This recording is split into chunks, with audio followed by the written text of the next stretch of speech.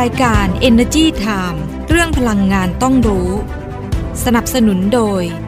บริษัทปตท.สำรวจและผลิตปิโตรเลียมจำกัดมหาชนพลังความร่วมมือเพื่อพลังงานที่ยั่งยืน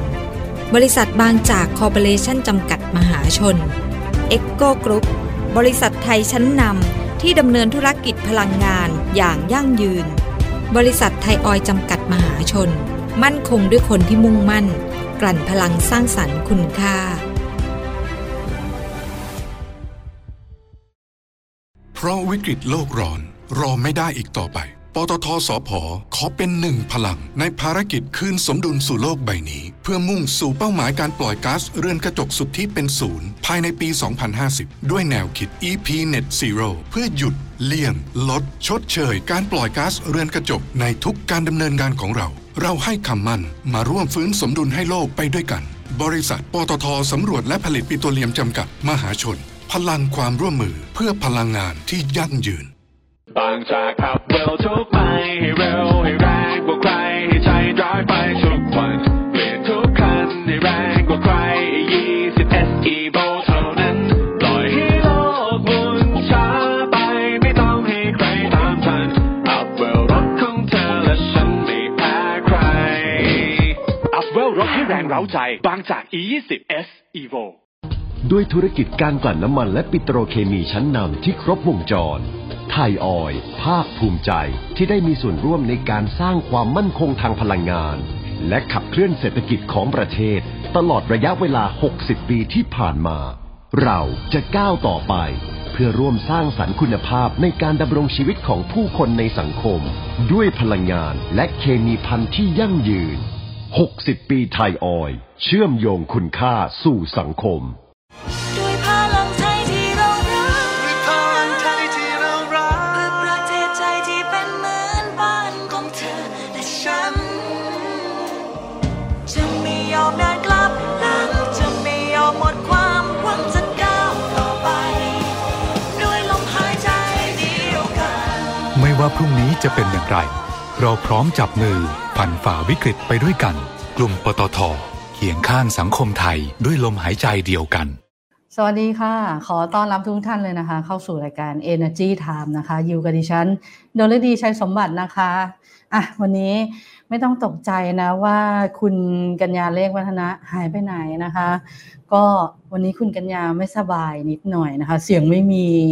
วันนี้ดิฉันก็อาจจะว่ายาวๆไปเลยนะคนเดียวเลยนะคะถ้าเกิดว่ามีเสียงแกแอมบ้างเนี่ยต้องขออภัยไว้ก่อนล่วงหน้าเลยนะคะเพราะว่าช่วงนี้ก็ทั้งฝนทั้งสภาพอากาศนะคะทำให้คนไม่สบายกันเยอะทีเดียวนะคะ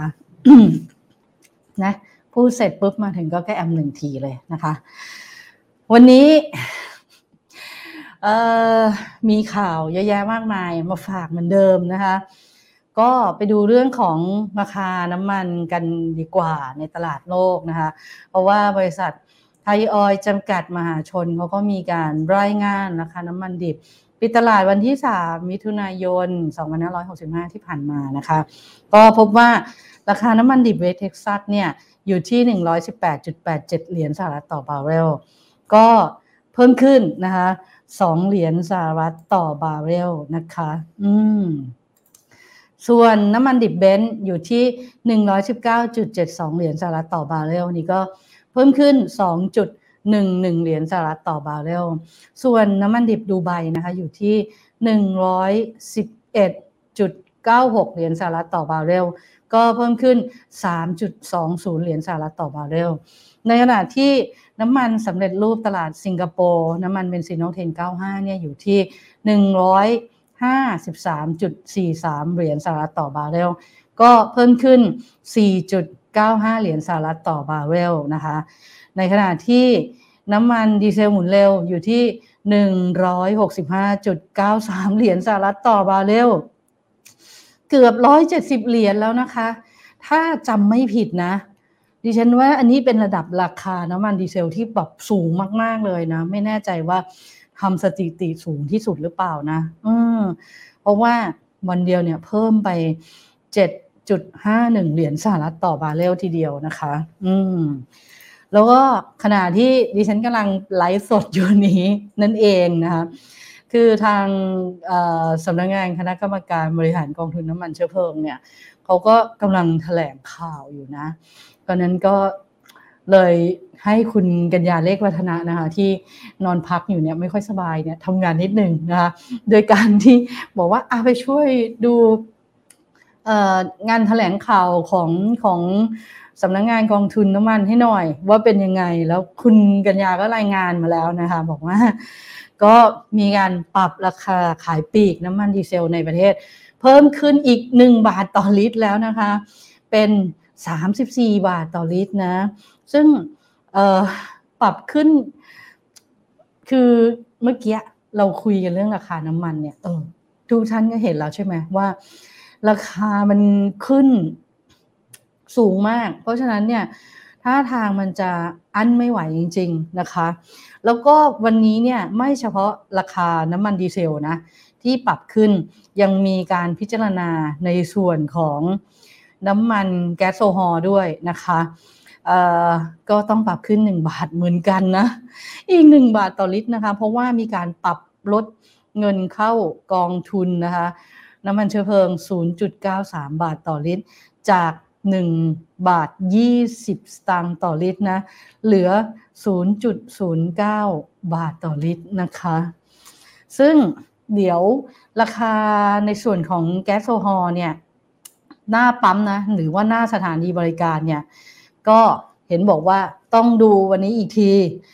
ว่าคาดว่าจะลดลงนะคะลดลงนะส่วนราคาน้ำมันตลาดโลกตอนเย็นเนี่ยก็ยังไม่ลดนะแต่ว่าราคาก็น่าจะลดลงประมาณสัก1 บาทนะแต่ว่าถ้าเกิดว่าราคาตลาดขึ้นนะต้องดูราคาน้ำมันตลาดโลกวันนี้ด้วยนะถ้าเกิดว่าราคาน้ำมันตลาดโลกขึ้นเนี่ยวันนี้ก็อาจจะลดไม่ถึง1 บาทนะเพราะฉะนั้นรอดูประกาศจากบริษัทน้ำมันนะคะเดี๋ยวก็คงทยอยแจ้งและทั้งเบนซินทั้งแก๊สโซฮอล์นะคะแล้วก็ดิฉันเหลือบมาดูในไลฟ์สดเรานิดนึงนะก็มีหลายๆท่านเนาะที่เป็นแฟนคลับเข้ามากันแล้วทักทายกันสักนิดนึงนะคะคุณวิทยาบอกมาแล้วสาระน่ารู้ขอบคุณมากเลยนะคะที่ดูคุณแม่ลูกจ๊อกก็เข้ามาแล้วสวัสดีค่ะคุณแม่ลูกจ๊อกนะคะคุณพิสารนะคะก็เข้ามาแล้วนะขอบคุณมากที่ติดตามตลอดเลยนะคะคุณจิตตาเจริญสุขก็มาเหมือนกันนะคะบอกว่าสวัสดีตอนบ่ายนะคะก็สวัสดีทุกท่านด้วยนะคะขอบคุณทุกท่านเลยนะที่เข้ามาชมรายการของเรานะคะเพราะว่าวันนี้เนี่ยมาคนเดียวนะคะคืออย่างที่ทราบกันก็คือคุณกัญญาเลขวัฒนะเนี่ยไม่สบายแต่ดิฉันก็ใช้คุณกัญญาเนี่ยดูในเรื่องของงานแถลงข่าวแล้วก็ส่งข่าวมาให้ทราบกันก่อนล่วงหน้านะคะ ว่าเป็นยังไงบ้างสำหรับน้ำมันดีเซลแล้วก็น้ำมันแก๊สโซฮอล์นะคะพรุ่งนี้เนี่ยมีขยับกันแน่นอนแล้วนะคะเพราะว่ามีมติออกมาแล้วนะคะแต่ว่ารอดูอีกทีว่ายังไงนะคะกลับมากันต่อเดี๋ยวก่อนจะกลับมาเข้าข่าวสารสาระน่ารู้นะคะสัปดาห์นี้เรายังแจกของเหมือนเดิมนะคะแต่ว่าเราจะแจกหน้ากากอนามัยอีก2 กล่องนะคะหลังจากสัปดาห์ที่แล้วเนี่ยเราแจกไปแล้ว2 กล่องเดี๋ยวก็สัปดาห์ที่แล้วเนี่ยใครเป็นผู้โชคดีนะก็เดี๋ยวรอดูประกาศใน Facebook Fanpage ของเรานะคะ2 ท่าน ขออภัยค่ะแหมวันนี้พอมาคนเดียวนี้แกแอมเลยนะคะ ก็อย่าลืมนะคะกดไลค์กดแชร์ไลค์นี้นะคะแล้วก็ไปกดไลค์กดแชร์นะคะใน Facebook Fanpage ของเราข่าวอะไรก็ได้นะคะอีก3 ข่าวแล้วก็แคปหน้าจอส่งมานะคะในอินบ็อกซ์ของเราเราจะได้ทราบว่าท่านไหนเนี่ยทำถูกกฎกติกามารยาทบ้างนะคะแล้วเราก็จะสุ่มผู้โชคดีนะคะกลับมากันที่สำนักงานนโยบายและแผนพลังงานหรือว่าสนพ.นะคะก็มีการรายงานสถานการณ์พลังงานไทยในช่วงไตรมาสแรกของปี2565เข้ามาแล้วนะคะโดยคุณวัฒนพงศ์คุโรวาทผู้อำนวยการของสนพ.เนี่ยก็บอกว่าไตรมาสแรกเนี่ย มีการใช้พลังงานเชิงพาณิชย์ขั้นสุดท้ายเนี่ยเพิ่มขึ้น 9.2% นะคะเพราะว่าเศรษฐกิจของประเทศเนี่ยฟื้นตัวแล้วก็การผ่อนคลายมาตรการควบคุมการแพร่ระบาดของโควิด -19 นะคะก็เลยไปส่งผลให้มีการใช้พลังงานเพิ่มขึ้นในทุกประเภทเลยโดยเฉพาะการใช้ลิกไนท์ในภาคอุตสาหกรรมนะคะก็เพิ่มขึ้นเยอะมากนะคะในขณะที่ความต้องการใช้พลังงานเชิงพาณิชย์ขั้นต้นเนี่ยก็ลดลง 0.8% นะจากความต้องการใช้ก๊าซธรรมชาติเหลวหรือว่า LNG นะที่ลดลงในภาคการผลิตไฟฟ้าเพื่อที่จะรักษาระดับต้นทุนการผลิตไฟฟ้าเนี่ยให้เหมาะสมกับรัฐบาลนะคะให้เหมาะสมของรัฐบาลขออภัยด้วยไม่ใช่เหมาะสมกับรัฐบาลโอ้ดิฉันดูสิพอมาคนเดียวนี่ไปใหญ่เลยนะคะส่วนถ้าเกิดว่าไปแบ่งเป็นรายเชื้อเพลิงเนี่ยไปดูเรื่องของการใช้น้ำมันสำเร็จรูปก็เพิ่มขึ้นเหมือนกันนะ 9.1% โดยการใช้น้ำมันดีเซลเนี่ยเพิ่มขึ้น 13.4% นะคะ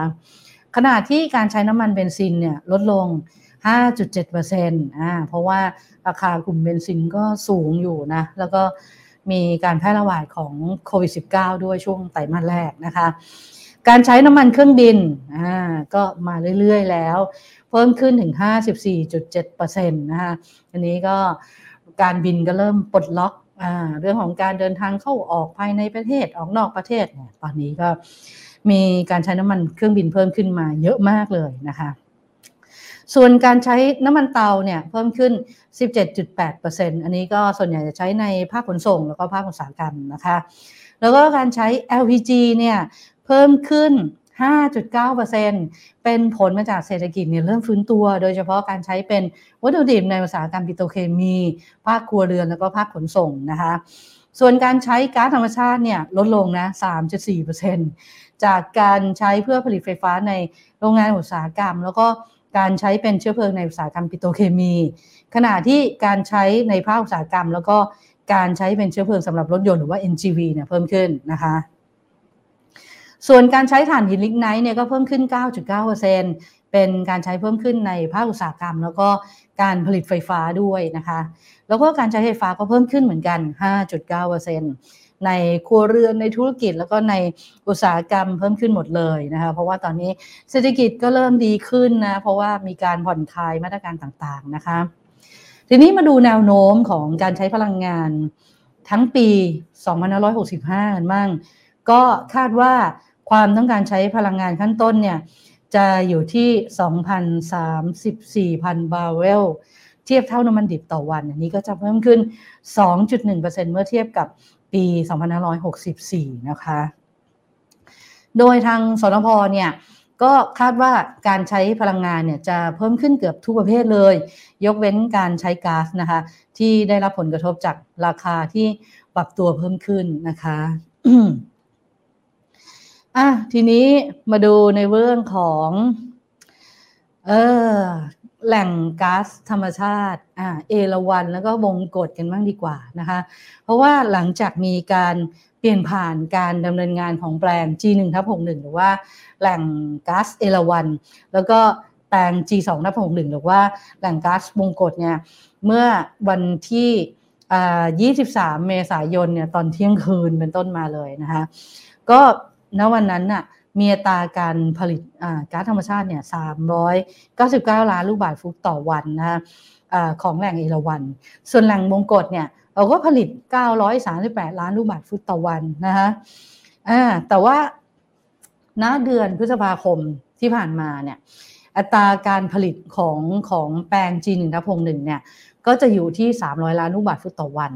ส่วน G2/61 เนี่ยอยู่ที่870ล้านลูกบาศก์ฟุตต่อวันนะคะซึ่งบริษัทปตท.สผ. Energy Development จำกัดหรือว่าปตท.สผ. ED เนี่ยซึ่งเขาเป็นผู้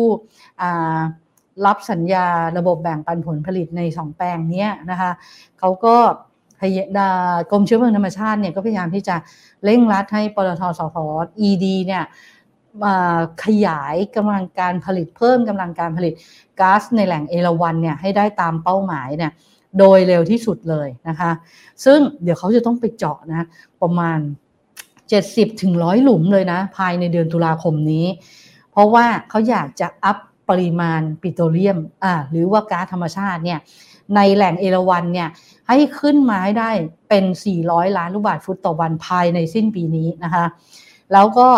คาดว่าจะเป็น800ล้านลูกบาศก์ฟุตต่อวันเนี่ยภายใน2ปีนะตามแผนงานแต่ว่าอยากจะให้เร็วที่สุดเลยนะคะแล้วในช่วงที่แหล่งเอราวัณเนี่ยกำลังที่จะแบบเพิ่มปริมาณการผลิตก๊าซเนี่ยมันต้องมีการบริหารจัดการนะเพราะฉะนั้นเนี่ยกรมเชื้อเพลิงเนี่ยเขาก็เลยร่วมกับปตท.นะคะในการจัดหาก๊าซธรรมชาติส่วนเพิ่มจากแหล่งอาทิตย์แล้วก็แปลง B8/32 แล้วก็แปลง B17 ในพื้นที่พัฒนาร่วมไทยมาเลเซียเนี่ยแล้วก็ซึ่งก๊าซเหล่านี้ก็เริ่มทยอยเข้าระบบแล้วนะคือหามาทดแทนแหล่งเอราวัณนั่นแหละนะคะเพราะไม่งั้นเนี่ยเดี๋ยวเราจะใช้ LNG กันเยอะมากนะคะส่วนอีกเรื่องหนึ่งก็คือพยายามที่จะให้ผู้รับสัมปทานทุกรายเนี่ยเตรียมความพร้อมในการผลิตก๊าซให้เต็มความสามารถเลยตามสัญญาซื้อขายก๊าซนะคะแล้วก็จะประสานให้เลื่อนแผนการหยุดซ่อมบำรุงที่ไม่จำเป็นออกไปเพราะว่าอยากจะให้ผลิตก๊าซให้ได้เต็มที่เลยนะคะอันนั้นก็เป็นแผนระยะสั้นนะทำ2เรื่องส่วนแผนระยะยาวเนี่ยเขาก็มีการประกาศนะเปิดให้ยื่นขอสิทธิ์สำรวจแล้วก็ผลิตปิโตรเลียมรอบที่24แล้วเป็นระบบสัญญาแบ่งปันผลผลิตนะคะในอ่าวไทย3แปลงนะก็จะมีแปลง G1/65 G2/65 แล้วก็ G3/65 ซึ่งตอนนี้เนี่ยอยู่ระหว่างกระบวนการเปิดให้เข้ามาดูข้อมูลนะตอนนี้มี4รายแล้วนะที่สนใจเข้ามาดูข้อมูลในระบบนะคะเป็นบริษัทไทยเนี่ย2รายบริษัทต่างชาติเนี่ย2รายนะคะแล้วก็เดี๋ยวกันยายนเนี้ยจะต้องมีการส่งข้อเสนอเข้ามานะคะแล้วก็คาดว่าจะประกาศผลการประมูลใน3แหล่งนี้ได้ในเดือนกุมภาพันธ์ปีหน้านะคะวันนี้มีหลายท่านเข้ามาให้กำลังใจเลยนะนี่ขอไปทักทายเพิ่มเติมก่อนนะคุณกัญญาก็เข้ามาดูด้วยไม่สบายก็ยังเข้ามาดูนะคะมีคุณยายสมจิตนะบอกว่าสวัสดียามบ่ายนะคะก็สวัสดีด้วยนะคะคุณสุจิตาสุนะบอกว่าสวัสดียามบ่ายสวัสดีค่ะคุณสุจิตาคุณเนวี่ก็เข้ามานะคะติดตามค่ะขอบคุณมากๆเลยคุณนุ้ยพิโลกก็มานะคะสวัสดีค่ะคุณนุ้ยคุณปณิสาก็เข้ามาสวัสดีค่ะเห็นแวบๆคุณมนาหวานมาแล้วก็สวัสดีก่อนเลยนะคะอย่าลืมเล่นเกมนะวันนี้เราแจกหน้ากากอนามัยอีก2กล่องนะคะกดไลค์กดแชร์ไลค์นี้นะคะหรือว่าจะไลค์วันพฤหัสก็ได้เพราะว่าเราจะเล่นไปจนถึงวันเสาร์นี้เลยนะแล้วก็เข้าไปใน Facebook Fanpage เราขอแค่3ข่าวนะกดไลค์กดแชร์นะแคปหน้าจอมาเดี๋ยวเราสุ่มผู้โชคดีนะแจกหน้ากากอนามัยเวลแคร์นะคะโอ้ยคุณมะนาวหวานน่ารักมากเลยบอกว่าขอให้คุณกัญญาหายไวๆนะคะคุณกัญญาคงจะดูอยู่นะคะคุณกัญญาหายไวๆอยู่แล้วล่ะ ไม่หายดิฉันก็ใช้ทำงานอยู่นะ เมื่อกี้เพิ่งส่งข่าวมาให้นะคะอย่าลืมเล่นเกมนะคะเดี๋ยววันนี้มี2กล่องเหมือนเดิมนะคะก็ถ้าละ1กล่องกล่องละ40ชิ้นนะเป็นหน้ากากอนามัยอย่างดีเลยของ Wellcare นะคะเป็นหน้ากากอนามัย4ชั้นนะยังไงตอนนี้เราก็ยังต้องมีหน้ากากอนามัยติดตัวอยู่นะคะกลับกันเข้ามาที่ข่าวสารวันนี้ จริงๆวันนี้เยอะมากแต่ทำไมดิฉันชวนเมาส์เยอะจังเลยมาที่อันนี้ก็ได้รับการกระทบกระเทือนอยู่นะต้องออกมาชี้แจงข่าวนะคะก็คือกลุ่มอุตสาหกรรมโรงกลั่นน้ำมันปิโตรเลียมของสภาอุตสาหกรรมแห่งประเทศไทยหรือว่าสอท.นั่นเองนะคะคือช่วงนี้มันมีประเด็นข่าวนะว่าราคาน้ำมันแพงแต่ว่าค่าการกลั่นน้ำมันที่โรงกลั่นน้ำมันได้รับมันสูงเกินไปหรือเปล่าช่วงนี้เพราะฉะนั้นเนี่ยคือไม่ว่ารัฐบาลจะช่วยเอาเงินกองทุนมาซัพพอร์ตเท่าไหร่ภาษีสัมปทานมิตรน้ำมันจะลดลงเท่าไหร่แต่ราคาน้ำมันไม่ได้ลดลงเลยนะเพราะว่ากลุ่มโรงกลั่นเนี่ยเอากำไรมากเกินไปหรือเปล่าซึ่งเรื่องนี้คุณบัณฑิตธรรมประจำจิตนะคะประธานกลุ่มอุตสาหกรรมโรงกลั่นน้ำมันปิโตรเลียมของสอท.เนี่ยก็ออกมาชี้แจงนะบอกว่าจริงๆแล้วเนี่ยค่าการกลั่นเนี่ย ไม่ได้คำนวณจากส่วนต่างราคาน้ำมันเบนซินและดีเซลเทียบกับราคาอ้างอิงน้ำมันดิบเท่านั้นนะแต่ว่ามันจะต้องเอาส่วนต่างราคาเฉลี่ยน้ำมันสำเร็จรูปทุกชนิดด้วยนะเพราะว่าแต่ละโรงกลั่นเนี่ยสัดส่วนการผลิตน้ำมันเขาเนี่ยไม่เหมือนกันเพราะฉะนั้นเนี่ยต้องเอาราคาเฉลี่ยของน้ำมันสำเร็จรูปทุกชนิดตามสัดส่วนการผลิตที่โรงกลั่นผลิตได้รวมถึงนะคะก๊าซหุงต้มหรือว่าน้ำมันเตาเนี่ยซึ่งต้องบอกเลยนะว่าราคามันต่ำกว่าน้ำมันดิบนะเอาทั้งหมดเนี้ยที่ผลิตได้เนี่ยมาคำนวณนะแล้วก็เทียบกับราคาน้ำมันดิบที่เขาซื้อเข้ามาจริงเพราะว่าโรงกลั่นเนี่ยเขาต้องไปซื้อน้ำมันดิบจากต่างประเทศเข้ามาแล้วเขาก็เอาเข้ามากันนะคะนั้นกันได้อะไรมั่งต้องเฉลี่ยซึ่งรวมค่าพรีเมียมของน้ำมันดิบด้วยนะคะหรือว่าราคาส่วนเพิ่มเมื่อเทียบกับราคาน้ำมันดิบอ้างอิง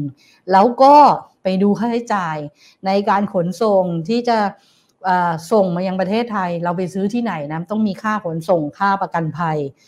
รวมถึงนะต้องมีการไปหักลบต้นทุนค่าพลังความร้อนค่าน้ำค่าไฟที่ใช้ในการกลั่นด้วยซึ่งเป็นต้นทุนรวมทั้งหมดนะค่าใช้จ่ายทั้งหมดเลยแล้วค่าการกลั่นที่คำนวณได้เนี่ยยังไม่สะท้อนกำไรที่แท้จริงของโรงกลั่นนะเพราะว่ายังไม่ได้หักค่าใช้จ่ายอื่นๆที่เกิดขึ้นอย่างเช่นค่าใช้จ่ายในการดำเนินงานดอกเบี้ยค่าเสื่อมราคาแล้วก็ภาษีเป็นต้นนะคะดังนั้นถ้าเกิดว่า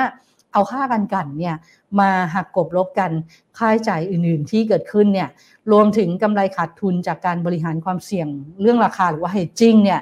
แล้วก็ในเรื่องของสต็อกน้ำมันด้วยเพราะว่าเขาต้องมีน้ำมันมาสต็อกไว้นะคือกฎหมายกำหนดเนี่ยให้โรงกลั่นน้ำมันต้องสต็อกน้ำมันด้วยนะเพราะฉะนั้นเนี่ยมันก็จะมีทั้งแบบได้กำไรจากสต็อกน้ำมันทั้งขาดทุนจากสต็อกน้ำมันเพราะฉะนั้นเนี่ยพวกนี้รวมๆแล้วเนี่ยมันถึงจะสะท้อนกำไรที่โรงกลั่นน้ำมันเนี่ยได้รับจริงนะคะซึ่งเนี่ยเขาก็บอกเลยคุณบัณฑิตเนี่ยก็บอกว่าเพราะฉะนั้นจะเห็นได้เลยว่าโรงกลั่นเนี่ยไม่ได้มีกำไรจากราคาน้ำมันที่ปรับเพิ่มขึ้นในไตรมาสหนึ่งที่ผ่านมาจนสูงจนเกินไปนะคะแล้วที่ผ่านมาเนี่ยคือโรงกลั่นน้ำมันเนี่ยเขาเอาน้ำมันเข้ามากันใช่ไหมเพราะฉะนั้นเนี่ยเขาเป็นผู้แบกรับความเสี่ยงในเรื่องของความผันผวนของราคาด้วยนะซึ่งวัฏจักรน้ำมันอ่ะมันจะต้องมีแบบทั้งขาขึ้นขาลงอะไรแบบนี้นะคะแล้วก็ช่วงโควิดแพร่ระบาดตั้งแต่ปี2563เป็นต้นมาเนี่ยคือตอนนั้นอ่ะความต้องการใช้น้ำมันมันลดลงแล้วโรงกลั่นเนี่ยขาดทุนจากสต็อกน้ำมันเนี่ยในปี2563เนี่ยรวมกันแล้วเป็นเงินกว่า 30,000 ล้านบาททีเดียวนะซึ่งตอนนั้นน่ะโรงกลั่นก็ต้องแบกรับภาระขาดทุนมาอย่างต่อเนื่องยาวนานเลยนะคะแล้วที่สำคัญคือเขาต้องลงทุนในเรื่องของมาตรฐานน้ำมันยูโร5หรือยูโร5เนี่ยที่ประเทศไทยเนี่ยเราประกาศว่าโรงกลั่นทุกโรงเลยที่อยู่ในประเทศไทยเนี่ยต้องทำมาตรฐานน้ำมันยูโร5ให้ได้นะภายในปี2567เนี่ยซึ่งตรงนั้นน่ะลงทุนรวมไป 50,000 ล้านบาทนะเพราะฉะนั้นเนี่ยเราก็ต้องดู2มุมนะในมุมที่ว่าโรงกลั่นเนี่ยเขามีต้นทุนยังไงบ้างนะคะแล้วก็ไปดูว่าเขาเอากำไรมากเกินไปหรือเปล่านะก็เป็นอีกมุมนึงนะคะที่ทางโรงกลั่นชี้แจงมานะคะคือเราจะมองมุมเดียวไม่ได้ว่าโอ้ราคาน้ำมันเพิ่มขึ้นเนี่ยแล้วโรงกลั่นนะกำไรเยอะจริงหรือเปล่านะคะนั้นต้องดูด้วยว่าเดี๋ยวทางกระทรวงพลังงานเนี่ยเห็นบอกว่าตั้งคณะอนุกรรมการขึ้นมาชุดหนึ่งเนาะพอบอกว่ามีประเด็นเหล่านี้เข้ามาใช่ไหมก็ให้คณะอนุกรรมการชุดนี้เข้าไปตรวจสอบว่าค่าการกลั่นมันสูงเกินความเป็นจริงหรือเปล่าเพราะฉะนั้นเพื่อจะให้ทุกฝ่ายเนี่ยมั่นใจว่าได้มีการตรวจสอบแล้วนะว่าสูงจริงสูงไม่จริงยังไงเดี๋ยวก็เราดูนะคะว่าก็เดี๋ยวต้องมีการพูดคุยกันเอาตัวเลขมาชนกันว่ากลุ่มโรงกลั่นมีตัวเลขยังไงรัฐบาลมีตัวเลขอ้างอิงยังไงเดี๋ยวจะได้รู้กันนะคะไปกันที่อีกหนึ่งข่าวก็ทางสำนักงานคณะกรรมการกำกับกิจการพลังงานหรือว่ากกพ.เนี่ยโดยคุณคมกิจตันตวานิชเลขาธิการสำนักงานกกพ.เนี่ยก็บอกว่า กกพ.นะคะเปิดรับสมัครนะให้เข้าร่วมโครงการทดสอบนวัตกรรมที่นำเทคโนโลยีมาสนับสนุนการให้บริการด้านพลังงานหรือว่า ERC Sandbox ในเฟสที่2แล้วนะคะเพราะว่าเฟสแรกนี่เปิดไปแล้วมีผู้สนใจเข้ามาเนี่ยที่ผ่านการคัดเลือกไปถึง34รายแล้วก็ตอนนี้เนี่ยก็กำลังอยู่ระหว่างทดสอบกันนะคะซึ่งเดี๋ยวมีผลยังไงเนี่ยมาว่ากันแต่ว่าถือว่าเฟสแรกเนี่ยก็ประสบความสำเร็จพอสมควรเพราะฉะนั้นในเฟสที่2เปิดต่อเลยนะก็จะเป็นการทดสอบนวัตกรรมร่วมกันระหว่างกกพ.กับผู้เข้าร่วมโครงการที่จะเน้นรูปแบบธุรกิจผลิตภัณฑ์ระบบเครื่องมือแล้วก็บริการด้านพลังงานที่ยังไม่เคยนำมาใช้งานมาก่อนแต่ว่าถ้าหากว่ามีการใช้งานในท้องตลาดแล้วเนี่ยก็ต้องมีรูปแบบที่แตกต่างจากรูปแบบที่มีอยู่นะคะเพื่อที่จะเพิ่มทางเลือกให้กับผู้ใช้พลังงานเพิ่มประสิทธิภาพลดต้นทุนการให้บริการทางด้านพลังงานรองรับธุรกิจพลังงานรูปแบบใหม่ๆนะคะซึ่งก็เน้นในเรื่องของการสอดคล้องกับการแก้ปัญหาการเปลี่ยนแปลงของสภาพภูมิอากาศนะคะโครงการนี้เริ่มเมื่อไหร่ก็กำหนดระยะเวลานะเดี๋ยวยื่นข้อเสนอโครงการตั้งแต่วันที่1ถึงวันที่30มิถุนายนแล้วก็เดี๋ยว16มิถุนายนเขาก็จะเปิดชี้แจงนะว่ามีรายละเอียดยังไงบ้างหลังจากนั้นก็มีประกาศรายชื่อนะคะผู้ได้รับการคัดเลือกเนี่ยภายใน45วันหลังจากปิดรับสมัครนะคะแล้วก็ลงนามนะคะภายใน1เดือนหลังจากประกาศนะคะก็ใครสนใจก็เข้าไปเลย แต่ไม่ใช่สำหรับประชาชนทั่วไปนะก็ต้องเป็นบริษัทพลังงานนะคะหรือบริษัทไหนก็ได้ที่ไปจับมือกับบริษัทพลังงานแล้วก็เสนอโครงการเข้ามานะคะไปกันที่อีกหนึ่งข่าวนะคะไปกันที่การไฟฟ้าฝ่ายผลิตแห่งประเทศไทยหรือกฟผ.นะคะโดยคุณประเสริฐศักดิ์เชิงชวโนรองผู้ว่าการพัฒนาโรงไฟฟ้าและก็พลังงานหมุนเวียนของกฟผ.เนี่ยก็บอกว่ากฟผ.ได้ลงนามสัญญาจัดซื้อและจ้างก่อสร้างโครงการนำร่องการพัฒนาสมาร์ทกริดที่จังหวัดแม่ฮ่องสอนกับบริษัทอีเติลไทยวิศวกรรมจำกัดนะคะซึ่งโครงการนำร่องพัฒนาสมาร์ทกริดที่จังหวัดแม่ฮ่องสอนเนี่ยมันเป็นโครงการตามแผนพัฒนาระบบโครงข่ายไฟฟ้าอัจฉริยะของประเทศไทยที่นำเทคโนโลยีหลายประเภทเนี่ยมาประยุกต์ใช้งานร่วมกันนะคะเพื่อที่จะพัฒนาระบบไฟฟ้าในจังหวัดแม่ฮ่องสอนให้มีความมั่นคงยิ่งขึ้นแล้วก็แก้ปัญหาไฟฟ้าตกไฟฟ้าดับของจังหวัดด้วยนะคะโดยสมาร์ทกริดเนี่ยก็จะไปทำงานเชื่อมโยงโรงไฟฟ้าทุกแห่งในพื้นที่แม่ฮ่องสอนเลยผ่านระบบควบคุมไมโครกริดนะคะที่จะช่วยบริหารจัดการการผลิตไฟฟ้าแล้วก็การใช้ไฟฟ้าภายในระบบเนี่ยให้สมดุลแล้วก็มีประสิทธิภาพสูงสุดด้วยนะคะก็สมาร์ทกริดของจังหวัดแม่ฮ่องสอนเนี่ยจะมีการก่อสร้างโรงไฟฟ้าพลังงานแสงอาทิตย์นะก็เป็นขนาดเล็กๆ3 เมกะวัตต์นะคะแล้วก็จะมีระบบกักเก็บพลังงานด้วยแบตเตอรี่ด้วยอันนี้ก็กำลังการผลิตประมาณสัก4 เมกะวัตต์เข้ามาช่วยเสริมในเรื่องของการผลิตโซลาร์เซลล์นะคะแล้วก็มีกำหนดแล้วเสร็จภายในเดือนธันวาคมปีนี้แหละนะคะ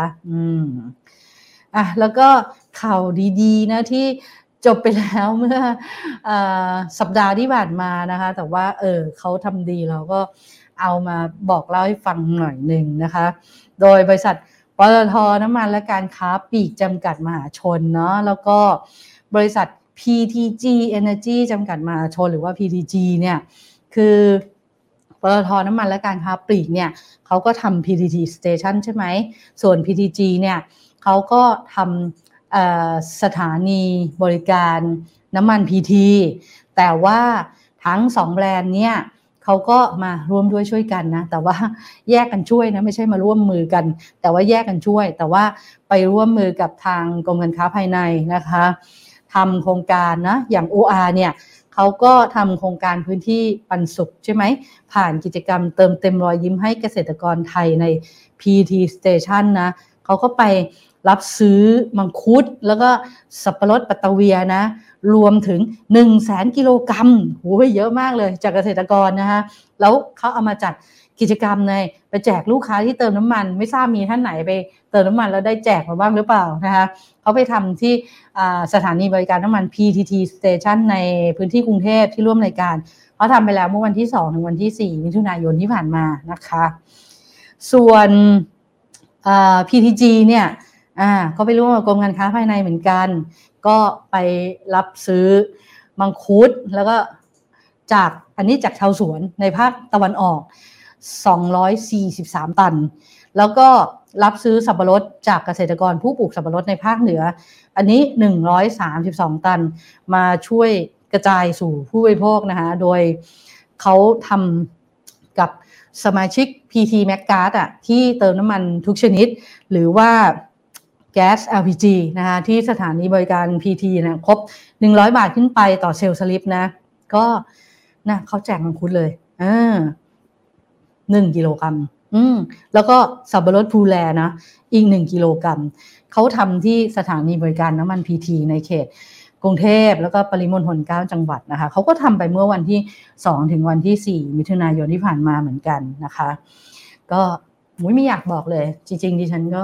แอบไปเติมมาแล้วก็ได้รับแจกมาด้วยทั้งมังคุดทั้งสับปะรดนะคะก็อร่อยมากๆเลยนะคะแล้วก็เป็นการช่วยเกษตรกรด้วยรู้สึกว่าปีนี้เนี่ยช่วงที่ผ่านมาเนี่ยปีนี้เรามีสินค้าการเกษตรมีอะไรอย่างเงี้ยก็ล้นตลาดพอสมควรนะคะแต่ว่าบริษัทน้ำมันหลายๆบริษัทเนี่ยก็ร่วมด้วยช่วยกันเอามาแจกในสถานีบริการเพื่อที่จะช่วยเกษตรกรไทยเราเนี่ยให้ได้รับผลกระทบน้อยที่สุดนะคะนั้นก็กิจกรรมดีๆแบบนี้ก็เลยเอามาบอกต่อนะคะวันนี้ข่าวสุดท้ายและไม่ไหวแล้วนั่งคนเดียวโหเสียงหมดแล้วตอนต้นรายการก็แอบดื่มน้ำแอบกระแอมไป พักใหญ่ทีเดียวนะคะก่อนจากกันไปอย่าลืมกดไลค์กดแชร์นะคะไลค์นี้นะคะแล้วก็อีก3ไลค์3แชร์ใน Facebook Fanpage ของเราที่เอาข่าวมาลงนะคะเพื่อชิงรางวัลหน้ากากอนามัย2 กล่องนะคะท่านละ1 กล่องนะของเวลแคร์นะคะเดี๋ยวเราสุ่มผู้โชคดีแล้วเราก็ส่งให้ถึงบ้านเลยนะคะรอรับของรางวัลได้เลยแล้วก็แอบกระซิบนิดนึงว่าสัปดาห์หน้ามีของดีมาแจกอีกแล้วเพราะว่ามีผู้สนับสนุนรายการเรานี่แอบส่งของมาให้ใช้คำว่าแอบเลยนะรอติดตามนะคะแต่ว่าสัปดาห์นี้เอาหน้ากากอนามัยไปก่อนนะคะแล้วก็ก่อนจากกันไปลืมwww.energytimeonline.com www.thainewsguide.online.com ข่าวไหน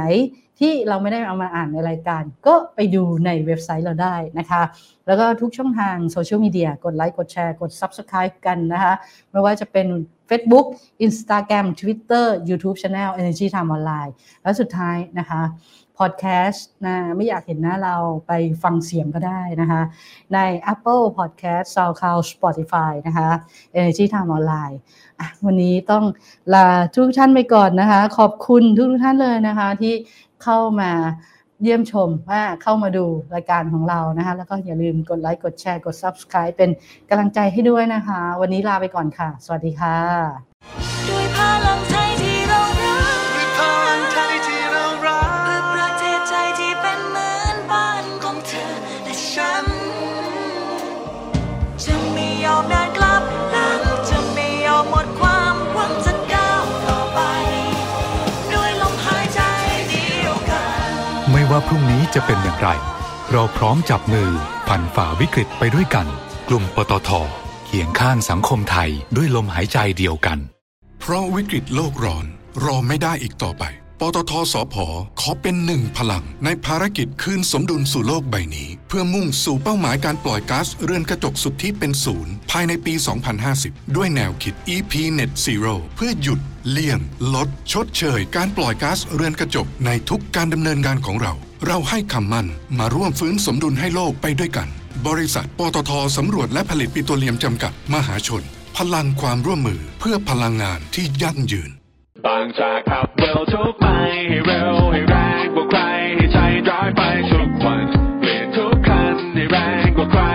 20 SE Volt เท่านั้นปล่อยให้โลกหมุนช้าไปไม่ต้องให้ใครตามทันอัพเวลรถของเธอและฉันไม่แพ้ใครอัพเวลรถให้แรงเร้าใจบางจาก E20 S Evo ด้วยธุรกิจการกลั่นน้ำมันและปิโตรเคมีชั้นนำที่ครบวงจรไทยออยล์ภาคภูมิใจที่ได้มีส่วนร่วมในการสร้างความมั่นคงทางพลังงานและขับเคลื่อนเศรษฐกิจของประเทศตลอดระยะเวลา60 ปีที่ผ่านมาเราจะก้าวต่อไป พื่อร่วมสร้างสรรค์คุณภาพในการดำรงชีวิตของผู้คนในสังคมด้วยพลังงานและเคมีภัณฑ์ที่ยั่งยืน60 ปีไทยออยล์เชื่อมโยงคุณค่าสู่สังคม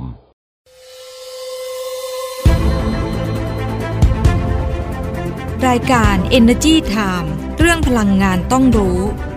สนับสนุนโดยบริษัทปตท.สำรวจและผลิตปิโตรเลียมจำกัดมหาชนพลังความร่วมมือเพื่อพลังงานที่ยั่งยืนบริษัทบางจากคอร์ปอเรชั่นจำกัดมหาชนเอ็กโกกรุ๊ปบริษัทไทยชั้นนำที่ดำเนินธุรกิจพลังงานอย่างยั่งยืนบริษัทไทยออยล์จำกัดมหาชนมั่นคงด้วยคนที่มุ่งมั่นกลั่นพลังสร้างสรรค์คุณค่า